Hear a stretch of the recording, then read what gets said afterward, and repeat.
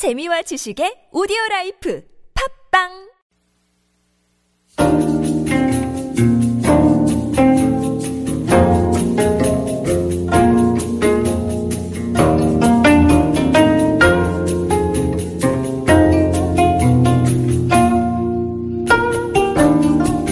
This is Koreascape on TBS EFM 101.3 megahertz in Seoul and surrounding areas. We take a little time on Wednesdays to talk about your health in the context of traditional Korean medical wisdom. These weeks up till now, we've been doing kind of summer rashes and heat-related type stuff, very physical things. We're taking it in a slightly different direction this week as we explore emotional and we could even say mental maladies with KyungHee University Department of Korean Medical Classics researcher Eunkyung Yoon. Hello, Eunkyung. Hello, Kurt. Great to have you here again. I like the direction we're going here. So many people, either for a short episode or for long periods of time, suffer from depression. And I've been wondering all of this time how, because you think of the depression as a very modern, almost a Western affliction, and you hear so much in the way of psychiatry and clinical reports on depression. I'm wondering how an ancient body of wisdom like Korean traditional medicine looks at depression. Where do we start with that? Well, depression is basically felt as symptoms of feeling stuck, feeling sad, and feeling like you can't do anything. It's difficult to just get up and brush your teeth. And in Korean medicine, the symptoms are perceived the same, but the way we see it is that it's caused by stagnation in the body and also in the mind.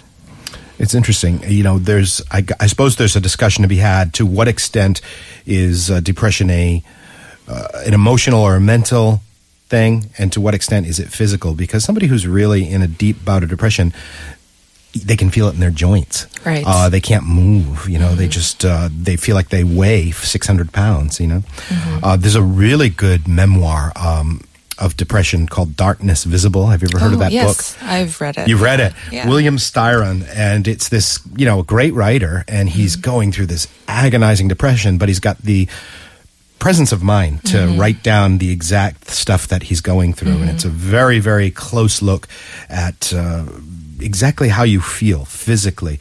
So yeah, you're heavy, you're lethargic, one of the things that I think a lot of depressives experience is this sense of isolation. Like nobody else in the world is experiencing this except for me. Right. I'm such a loser, right. You know? Didn't Churchill have depression issues? He did. He suffered from chronic depression, and he was actually very acceptive of it, and he called his depression his black dog. Yeah, one of my favorite blogs a while back was called Walking the Black Dog, and it's this guy's just daily notes on his own depression out there.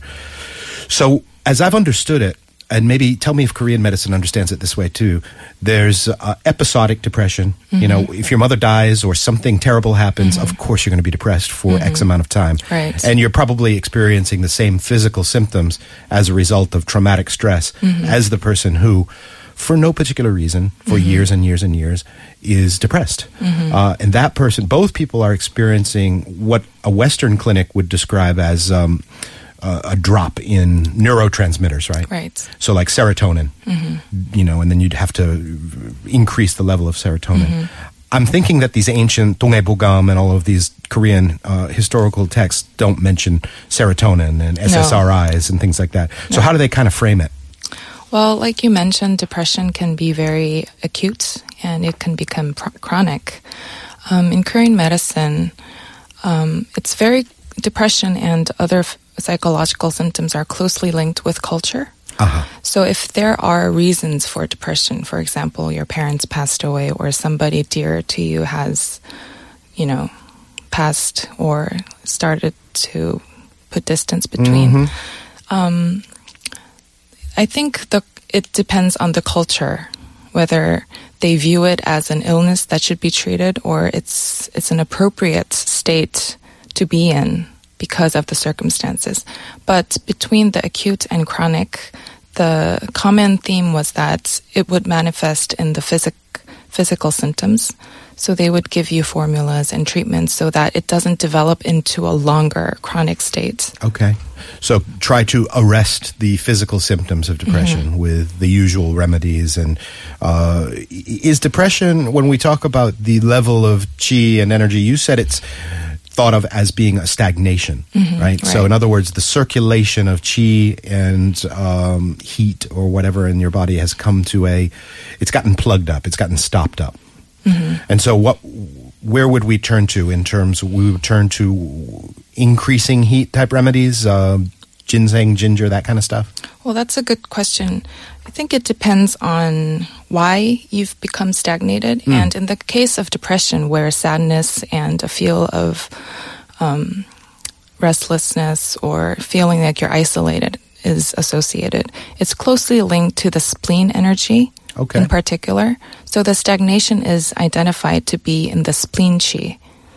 That's an interesting parallel between Western traditional thought and Eastern. I mean, somebody back in the the Renaissance times or the 1600s or so on would be thought of as having spleen if they were depressed, if they were down and out. And so Korean medicine also thinks of the spleen. Right. Fascinating parallel. Yeah.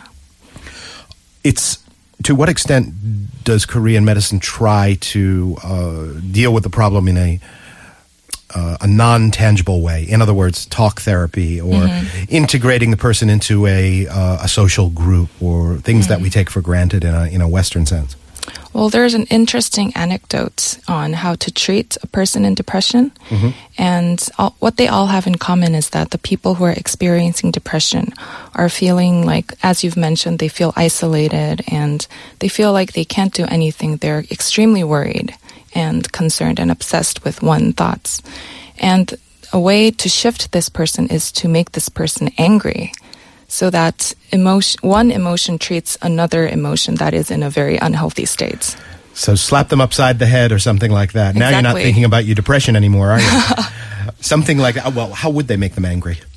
Well, verbally or? I think it depends on the person who is depressed. They would approach the person specifically tailored to their personality and style and try to stimulate that person's weak spots. Make them angry. That's an interesting approach.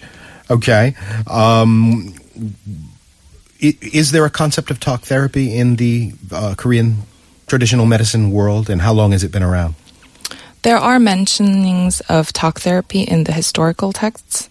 I'm not sure how close it is to the modern form of talk therapy, where the person just talks about their problems and they have an acknowledgement of what they're experiencing. And they use clinical terms when they describe their state.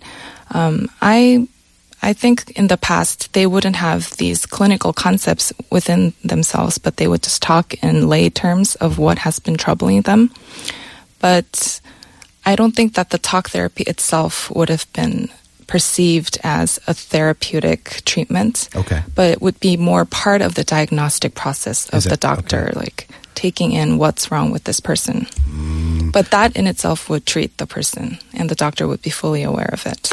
That's fascinating. That's an interesting difference. Nowadays, it's almost axiomatic. If somebody is diagnosed as having depression, whether it's a bout of it or a chronic stretch of depression, it's a twofold treatment. It's SSRIs, Prozac or something like that, and go see this counselor and talk it out.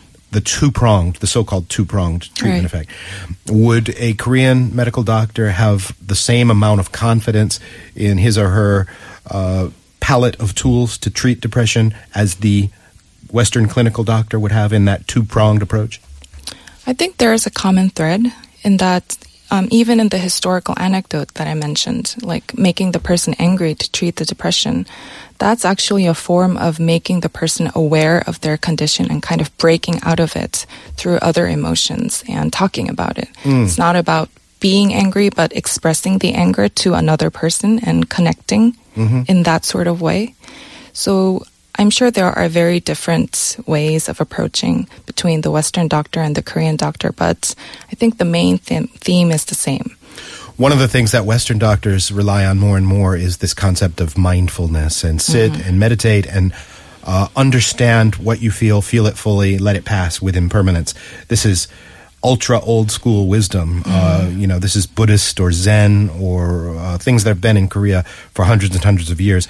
Does Korean traditional medicine interface with that space at all? Like the sort of Buddhist mindfulness or what have you? Yeah, because the circumstance that the person is in comes from their daily lives and their own desires and their unmet desires, and that's how they become angry and stagnated. So in the end, if the person wants to clear their mind and clear their heart completely, they have to acknowledge their desires and the very philosophical aspects of their thoughts. And that's where like the meditation and really acknowledging your own self emerges.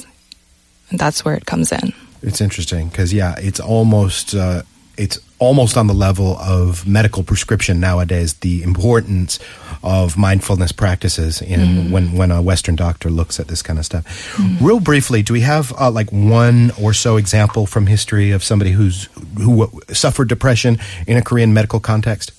Yes, actually there's an anecdote that shows what we've been talking about before, how anger treats depression. And there's an example in Chinese history, actually, where an aristocratic lady was suffering from insomnia, from too much worrying and thinking. And one day she called in this famous doctor to treat her. He felt her pulse and felt that her spleen was stagnated. Okay.